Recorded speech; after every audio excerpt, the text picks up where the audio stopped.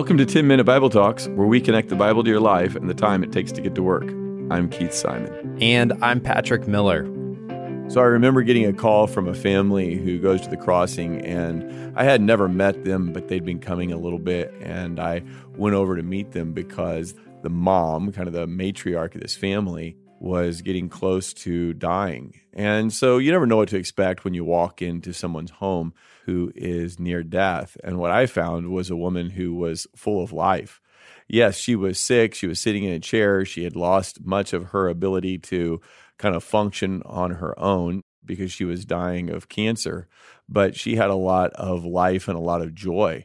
And as I got to know this woman over the next several weeks, I just found that this woman was really confident in her death. And here's what I think that is. She explained to me that over the course of several years, she had watched her family members kind of move further and further away from Jesus. And she remembered praying, God, I want you to do anything in my life that you need to in order to bring them back toward Jesus. I'll do anything, God. And it wasn't long after she prayed that she was diagnosed with cancer. And she told me as we sat in our living room that she had seen God answer a prayer, that through that cancer, the people she loved and cared for had taken significant steps toward Jesus. And to be honest with you, some of those people are leaders in our church today who came back to Christ and got involved at the crossing because of a mom's prayer, but more than that, because of a mom's suffering. So I guess the point is that in the midst of our suffering, God does a lot of really good things. And we are sitting here in the middle of this global pandemic where there's been a lot of suffering. And yet my guess is if you're like us, you can see that God's been doing some good things too. That God's been teaching people things. He's been opening our eyes to things we haven't seen. He's been changing our desires. He's been waking us up to some truth that maybe we should have seen for a long time. But the reality is that it took a global pandemic for us to be confronted with them. Patrick, are there some things that you have kind of learned or some bright spots in the middle of this difficult time?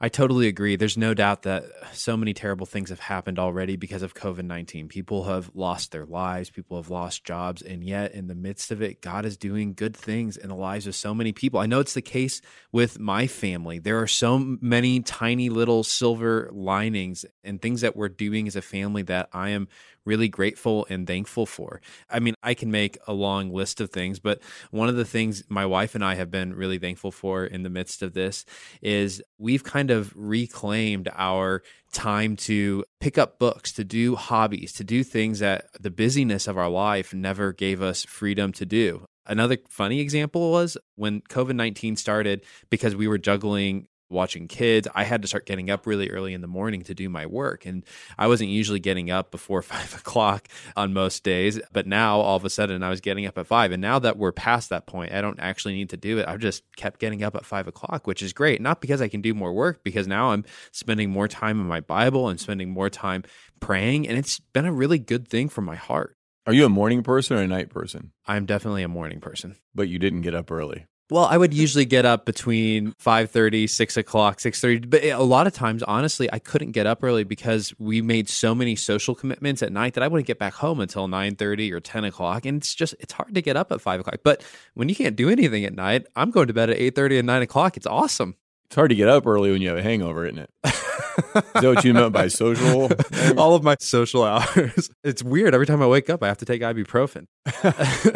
No, it's just that's how life is. Because whether it's a ministry event on a Wednesday night and I'm out with people doing just normal things you do in a church, or we're hanging out with friends, or it's just Emily and I staying up late, you create a pattern of life where you're up later. It's harder to get up early and you lose margin for God. Yeah, there's been some bright spots. And I have to admit that our family at this point hasn't been terribly affected by the virus. I mean, yes, we've been doing the lockdown and the shelter in place and working at home, and we have more of our kids at home because they didn't want to stay with their roommates, I guess. We have better food options, is what they tell me. But that's as hard as it's gotten for us. People have had it a lot harder. So I want to be sensitive to that. As I share some of the things that are bright spots for us, my wife and I have been going on walks together. And we would have done that occasionally in the past, but we've been doing it more often in communicating, talking about stuff. I've been playing cards with my boys, and they're older. And so the chances of them sitting down and playing dumb card games with me when they have lots of options of things to do, well, that's probably not very good. What's your favorite card game? Well, we've been playing a stupid card game called Golf that's completely based on luck, but we laugh and have fun with it. Oh, I hate luck-based games. Well, I'm in for just to hang out with them, to be honest. And it's pretty quick and painless. And in the normal busyness of life, those kinds of things wouldn't have happened. I was talking to someone the other day who told me that normally after school, her kids would go out and they'd go knocking on people's doors and ask, hey, can so-and-so come out and play? And 90% of the time, the answer was always the same. Oh, they're at dance practice. Oh, they're at soccer practice. Oh, they're somewhere else. And when I heard that, I mean, I was a little bit surprised because when I was a kid, you could basically bank on the fact that if you went around the neighborhood, you get a whole gaggle of people together. We didn't call ourselves a gaggle, but that would have been cool. You can get a whole gaggle of people together and go out and do things. But here's what's so cool. In the COVID-19 world, her son can go to friends' houses and they go and they play for half the day. They're going down to the lake and fishing and doing things that honestly kids should just be doing. And that's a silver lining. Along the same lines, we were celebrating Christine's birthday the other night, and all of a sudden the doorbell rang, and we're like, somebody's at our door? This is weird. And when we go to the door, and they're just some good friends of ours, another couple, and they figured, well, they'll be home. Where else are they going to be? And they weren't selling you anything? It wasn't the Mormons across the street from us or anything. So we just hung out with them around our dinner table for another hour or so, and it was a blast. But the whole point is that they knew we'd be home because where else would we be? And they were free also. So I think a lot of the blessings that we're seeing center around that we're not so busy, consumed with our own lives. And we're getting ready to head back into what I guess you'd call the new normal. It's going to take a while. There's going to be a transition. But what we're wanting to do in this episode is just ask ourselves, are there some things that we can learn from the quarantine, from sheltering in place, that we might want to take into the new normal? When we get back to our normal lives, what are some of the things that we want to take with us from quarantine? And it seems to me that the biggest lessons that most people I know are taking away from this all center around busyness. So it might just be good to talk about a few things we're learning about busyness. And then maybe after that, we can talk about some tips to actually take the good things from COVID-19, the things that we're learning, and continuing to allow those good things to go on into our futures. But let's start with the whole busyness thing. One of the biggest things that I'm learning is that I'm not capable of controlling my busyness. We all kind of like to think like I'm in charge of my schedule. I plan my life out. I'm choosing to do the things that I want to do. And yet what I've quickly discovered is that the things that are filling up my schedule, the things that made me constantly be running around and out and about are largely things I was not choosing. Not in the sense that I didn't sign up for it, but in the sense that I never sat down with my schedule and said, okay, what are my priorities in life? Let's make sure that my schedule is matching out my priorities. It was more like this. Someone said, oh, your daughter doesn't do any activities? Oh, shoot. She's not doing an activity. She's 3 years old. She's going to be a failure. Okay, let's get her into dance. We got to get going. We're going to make sure that she's going to be an all-star athlete or whatever it's going to be in the future. We got to get going. And I realized, well, hold on. Is that actually the most important thing for me, for my daughter? Is that the thing I care most about? Well, I care about her knowing Jesus. And when I've got all this time, all of a sudden, I'm like, hey, I can actually read her from the Bible. I can read a story. It's creating huge opportunities.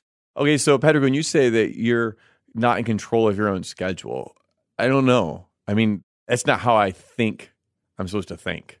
So what do you mean by that? Nobody's got a gun to your head.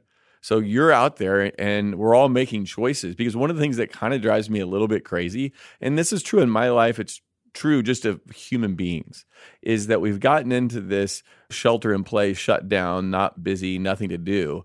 And we really enjoy it, but we act like we can't control our schedule when we go back to the normal. But I'm pretty sure we can. I'm pretty sure no one's forcing us to sign our kids up or to be as busy as we were before. Yeah, I think there are so many fears that busyness helps assuage. I can easily make an idol out of my work. I want to be perceived a certain way at my work. I want to be a hard worker, someone that people say, oh yeah, he does everything. He's at everything. He's present. And what does that equal? It equals me being busy. And so for me to bow down to the idol of looking a certain way at work and being a certain kind of worker, I have to be busy all the time. And if I'm not busy, then all of a sudden I have to face up to the fear. What if I'm not as important as I think I am here? What if I'm not as good of a worker as I want people to think I am? Busyness allows me to worship that idol. So then I take it what you're saying is that we are in charge of our own schedule. It's just that we have let other things become dominant, ultimate, well, like you said, an idol in our life. And so we're choosing to be busy in order to assuage that particular idol in our life. Is that what you're saying? Because one of the things that I don't want to do is start talking in language. Like, for example, a student says, I have to study. Well, no, you don't. You don't have to study. You could do something else if you wanted to. And of course, I know what the student means. The student means that if I want to get a good grade, I need to study now. But there's a big difference between saying, I have to study, than I choose to study because I really want to get a good grade in this class. And one seems to empower me to say, I'm in charge of my schedule. I need to take responsibility for this. And the other one seems to lead me to think that I'm a victim. I'm having to do something. Someone else is imposing this upon me. And when I think I'm a victim, I don't take responsibility for my own choices. I let other people dictate to me what's important. Yeah, we should ask the question, am I scheduling my priorities? Or, if I could be this frank, are my idols scheduling my priorities for me? Are the things that I care about and worship the most, are those the things that are determining what I'm putting into my schedule? Is the reason why my kid is spending every weekend out doing sporting events because he or she sincerely has a future in basketball? I hate to break it to you, probably not. I mean, just statistically speaking, the odds aren't high. Now, there might be good reasons to go do that, but is the real reason that we're doing it is I'm afraid that my kid won't get onto this basketball team in the high school, or I'm afraid that if they don't do this, they're going to lose these friends. We should think through and know why we're scheduling and putting things in. We should know the values behind it. We should think about it. So let's back up here and maybe a 30,000-foot view for just a moment. If I'm going to put a puzzle together, the first thing I do is get out the pieces and turn them all the right side up. And then I set the box, the lid of the box, in a place that I can see it. Because I have to have an idea in my head of where I'm trying to get, of what this picture should look like. Imagine trying to do a puzzle in which you dumped out all the pieces and threw the box away. So you had no idea what you were trying to put together. Is it a mountain scenery or is it a butterfly? You don't know. You're just putting pieces together. Those are your favorite puzzles, mountains and butterflies? I'm horrible at puzzles. But you see that we got to have a vision for what we're trying to do in our life before we can put the puzzle pieces together. If without that vision, then we're just sticking one piece to the next. And I'm afraid a lot of us, I know this is true of me, I live in a way that's day to day. I just take one piece and try to stick it to another piece and try to stick it to another piece instead of going, here's the kind of person I want to be. Here's where I want to be in 6 months or a year. Here's the kind of worker. Here's the kind of friend. Here's the kind of father. Here's the kind of husband I want to be. And if I have a vision for where I want to end up, then I can make sense out of the individual pieces, the individual choices that come day by day. It's super easy to just force one piece into the next piece into the next one. I think one reason why we don't look at the big puzzle box is, on the one hand, life's kind of easy if I just let other people tell me what to add on. Just do this, then this, and this. But here's the bigger reason. I think we don't like being alone with ourselves. I don't think we like what we see when we slow down and we say, okay, where do I want to be in 20 years? What should my life be all about? And when we slow down and we get into solitude and we think about those things, we realize, oh my gosh, I don't know. I don't know what I'm living for. I don't know why I'm making the decisions that I'm making. Or we look and we see what we've done in the past and we realize, I've built a mess. I haven't done anything that I would have chosen to do if I'd actually thought about the bigger picture. I think being alone with yourself is a terrifying prospect. And again, busyness allows you to never have to do that. You never have to reflect. You never have to ask, is this actually a good use of my time? Is this actually the direction I want to be going? And there's a big cost if you don't reflect. So you're saying that maybe we're busy not against our will, but in alignment with our will. In other words, we want to be busy. Because if we're busy, then we don't have to wrestle with difficult questions. We don't have to think hard about life. We just run around from one thing to the next. So maybe busyness is a drug. Not only does it say I'm important, but maybe it's kind of a drug that keeps me from having to be fully engaged with the difficult challenges of life. Yeah, and one of those forms of busyness that can still happen in quarantine is just the digital distractions that we're constantly putting into our life. We feel busy not because we're actually have things going on, but because I've got a really busy Instagram schedule to keep up with. There's a famous comedian who talks about what happens when he's in his car and he turns off the radio and he sets aside his phone and he just sits there in the silence. And he says he feels like he has to stare into the great empty, to the big empty. He just feels totally alone, totally vacuous. And I think if you set aside your phone, if you go into a moment of solitude, you might feel some of the same fear, some of the same things. And being busy protects you from it. But I think on the other side of looking into that emptiness and actually answering the questions, what am I living for? What am I here for? Where am I going? On the other side of that is a purposeful life. Anybody who knows me knows that I love to be busy. And so I feel like that I have to be honest that I am not the best person at slowing down and thinking about big questions in life. So I'm not sitting in my lazy boy smoking a pipe, pondering the big questions of life. I've never walked into the office and seen Keith staring listlessly out the window, considering the things. No, it's not me at all. And so I don't want to give the wrong impression. Like I have this well-ordered life that always is in alignment with my values. I'm probably, compared to most people, super busy. There's a book called 7 Habits of Highly Effective People that's old. I think, in fact, they've come out with a kind of a freshened up version of it. But I read it years and years ago, and there are things in it that I can remember as if I read them yesterday. And one of the things it says is that if you don't know where you're going, if you don't know where you're headed, if you don't have that picture of the puzzle for your life in your mind, then what you end up doing is empowering circumstances or other people to make decisions for you, to set your priorities. So like you said earlier, maybe it's your friends' kids or other parents, or maybe it's something you see in social media, or it's just the circumstances of life that kind of take over. And so I've always thought to myself, I want to know where I'm headed. And then I am super busy trying to get there. So for me personally, I'm not very good at slowing down, but hopefully I'm fairly decent at being busy with worthwhile things. Let me change the subject for just a second. Again, bigger picture, we're talking about what is COVID showing us about our schedules, about our lives, what are things that we want to carry over into the future. And a lot of it has to do with busyness. One thing that I never realized made me super busy, I would have never even put it as a category of busyness, is shopping. I'm talking about online shopping, going to the store shopping, and not just shopping, but having stuff. In the sense that having stuff takes a lot of time. And Keith, I wish you could see him. He just gave me an awesome look like, what the heck are you talking about? Patrick, the online shopper, shopaholic. What do you buy when you're on Amazon? I can go onto Amazon and look through book after book. And you stopped that now in COVID? I took the Amazon app off my phone so that I wouldn't look at books online. But Booklust, Patrick Miller. Booklust. I could write that book, Private and then I would lust after that book. Okay.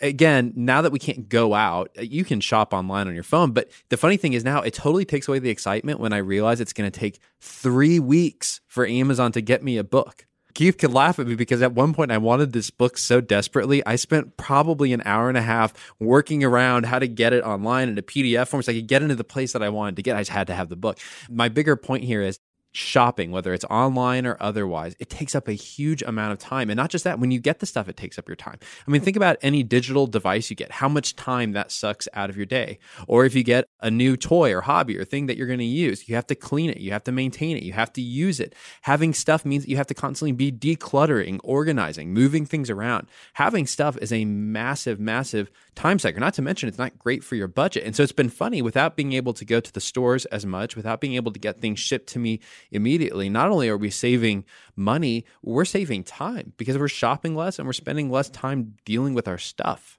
Okay, so let's talk about 6 tips that we have learned or thought about how to take some of the things that we've learned in lockdown about busyness and scheduling and transport them into the new normal so that we don't end up a year from now back in the same position we were before. So the first one is this: let's watch our language, because I think that how we talk often reflects how we think about our life, and in this context, about our time.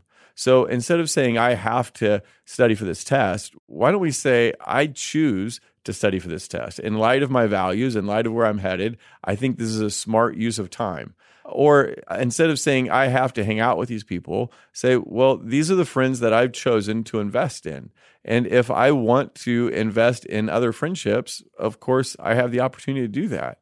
Instead of saying, I have to work late tonight, say, well, I want to be a great worker. I want to do my work in a way that honors God and that is really making a contribution to the business. And therefore, I'm going to choose to stay a couple hours late tonight in light of those priorities. I think just changing the way that we talk makes us feel like we are in charge of our time instead of the victim of other people's choices. I am such a I have to person. Even as you're talking, I'm thinking of things that I tell myself. I have to do this bedtime routine with my kid. It would be so cool if I could change that around and say, like, hey, I get to sit down in a chair with my daughter and read her a story, and we get to have that time together. Or I'm an introvert, so I often have to do social events. We're going to go hang out with someone, like, oh, I have to go hang out with these people. Say, no, I'm choosing to go spend time with these people because we care about them and we want to invest in their lives. And I really like it, not just because it takes me out of kind of a victim mindset as though I am just receiving my schedule and it's just happening to me, but also for what you just said, it makes me take responsibility for it. If I can't say I'm choosing to do this is something that I value and I think I should be doing, then maybe I need to stop. Well, and you can't say that unless you know where you're headed. So I guess that's our second tip, is align your schedule with your values. But of course, in order to do that, you've got to have some values. You've got to know where you're headed. You've got to be able to see the picture that the puzzle will eventually become. And how are you going to do that for your life? Where do you want to be a month from now, 6 months from now, 10 years from now? If you can't answer that question, you won't know which things to choose to do and which things to say no to. So, for example, what do I want my kids to remember about their time at home with me? And do I want them to remember that I was really committed to going to all their sporting events, that I ran them around and was kind of the taxi cab driver? Do I want them to remember that I made as much money as possible so that we could go on the best vacations possible? What do I want them to remember?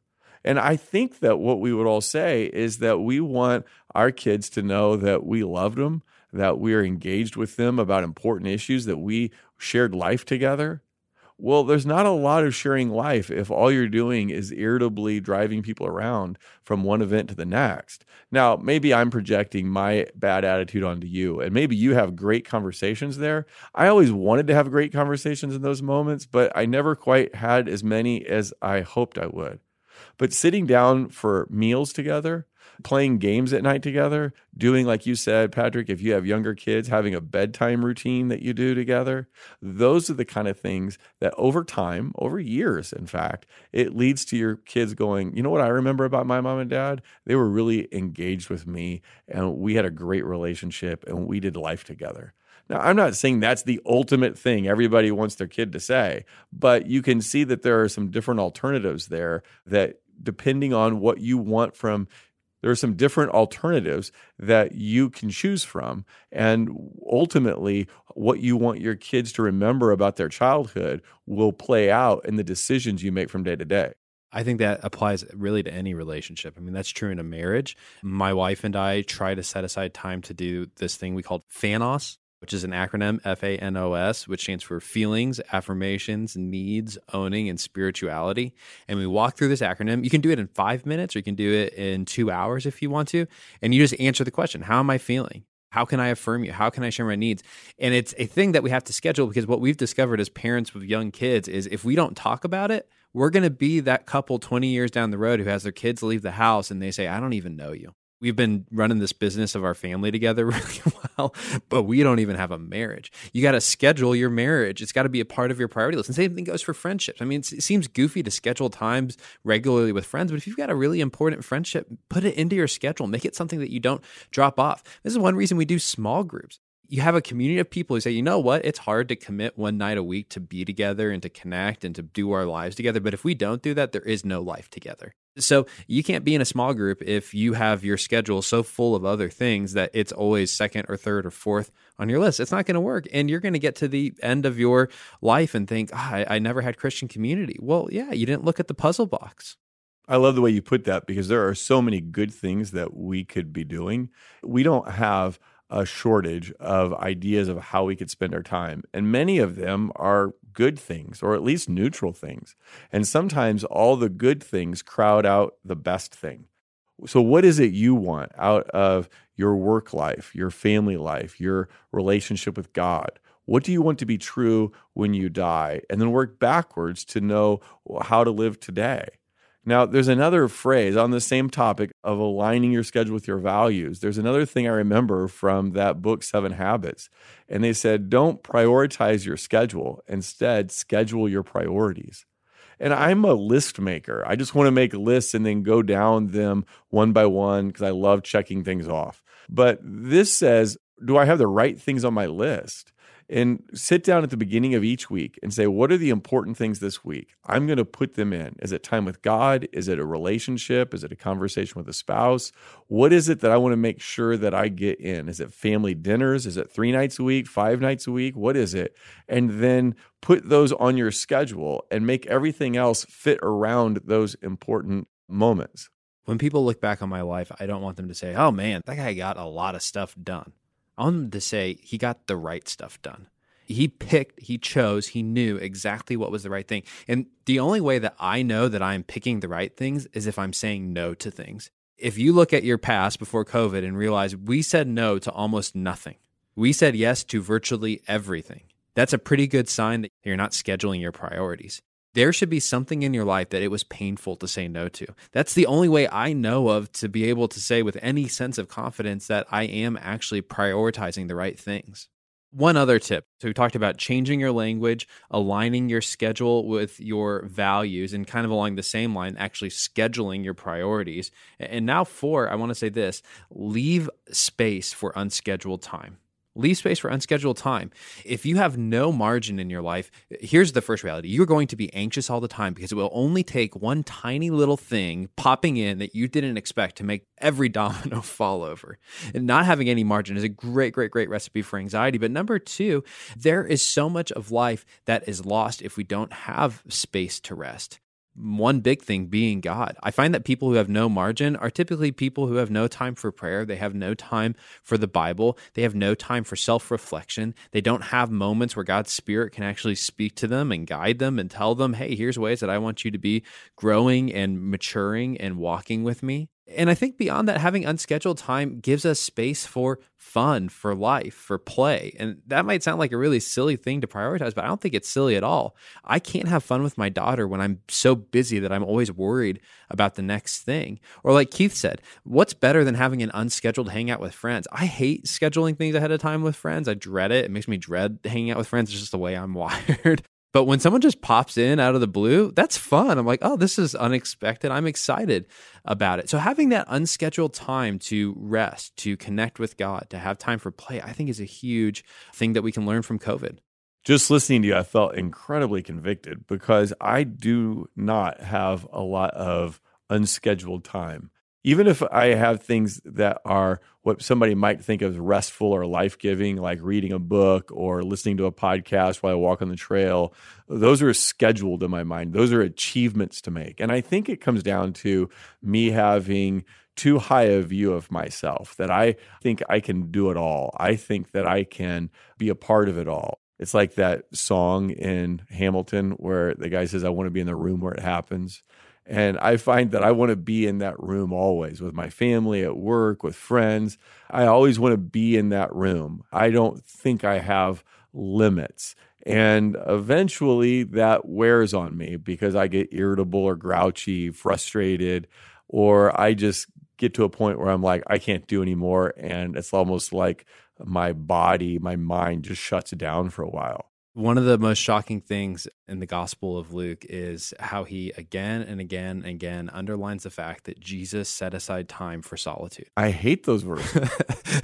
Those are the verses that Keith tries to cut out of the Bible. Gosh, I hate those verses because that's just not, I'm like, do I have to do that, or can I just say I'm not wired like Jesus? That's not my temperament. That was Jesus' personality. But it's so shocking. I mean, someone who I think we would all want to say accomplished more in his life, his short life, than anyone else in human history, actually had space for solitude, which would seem to suggest, and I'm talking to you, Keith, that somehow solitude is a key to actually accomplishing the right things in life. You just got all Jesus-y there on me. And I probably need it. I've learned about this. I've read about it. I've thought about it. I'm just not super good at putting it in my life. And I think part of it comes down to, what am I going to say no to? And maybe that comes down to that in a lot of our areas of our life. What good things will we say no to so we can say yes to the best thing? And maybe that's, I need to say no to this sports league. I need to say no to taking on this extra project at work. I need to say no to every night out with friends. I got to say no to something to be able to carve out that time alone with God, that margin, that rest, that peacefulness. It's not so much for me that I don't want it. It's that I don't want to say no to the things that compete with it. One other tip, I already kind of mentioned this earlier, but I'll make it short. Buy less stuff. Simplicity is not a virtue, but maybe it should be in the materialist, consumeristic world that we're living in. It's a virtue that I'm trying to embrace more in my life. It's good for your budget, it's great for your time, and I think it's good for your soul. That's one thing I'm learning, and I think you'll be surprised. If you buy less stuff, you will have more time. All right, last one. Distinguish your circle of responsibility from your circle of concern. Again, another lesson I learned from that crazy 7 Habits book. So if you imagine 2 concentric circles, the smaller circle inside is your circle of responsibility, and the larger circle is your circle of concern. And we're all concerned about a lot of things in life that we are not responsible for. You might be concerned about world hunger, and rightly so, but that's not your personal responsibility. You might be concerned about a friend finding a job, but that's not your personal responsibility. So in your circle of concern, you should pray about, but in your circle of responsibility, you need to pray and take action. So can you distinguish between those? What am I responsible to do? Because some of us are prone to trying to expand our circle of responsibility to take on things that really aren't ours. Maybe to expand our circle of responsibility to take responsibility for things that should belong to our kids or should belong to a coworker or belong only to God and not to us. So one thing I am prone to do in my life is expand my circle of responsibility so that I feel responsible for a lot of things that, to be honest, I can't do anything about. So sometimes what I do is I just make a list in my journal, and then over the top of that list, I am not the Messiah. I can't do all these things. I can pray about them. I can trust God with them, but I can't do them. I can't make them happen. And maybe that would alleviate some of the pressure and tension and anxiety you feel if you can clearly distinguish what is your responsibility versus your concern. Only God can be everywhere. Only God can do everything. And COVID-19 is teaching us that we have to stop trying to be God. It's shown us that we can't be. I mean, in a way we've never seen. There's so much that's out of our control, and that's okay. That's the way it actually always was. I think COVID-19 has kind of been like the Marie Kondo of schedule cleaners. It has come into our lives. It has wrecked our schedules. It's turned off literally everything. Events are closed, places are closed, and we all of a sudden have all of this free time, all of this free space back into our lives. And my hope is that this episode will allow you to see some of the small positive things that have come from that in your life and to actually act on them, to make sure that when we come back from COVID, as we're slowly opening back up, that you don't just start doing things again, that you actually start getting the right things done. You start living with the end in mind. Don't go back to normal if that means going back to the way things were before. Be intentional. Think about this. What kind of life do you want to live? COVID's given us a chance to reset. Take advantage of it. Thanks for listening. If you've enjoyed this content, please subscribe and give us a rating. That helps others find this podcast more easily. Also, ask yourself who you could share this podcast with. Texting an episode to a friend or family member is a great way to help them grow spiritually. If you want to go deeper, check out our show notes for book recommendations.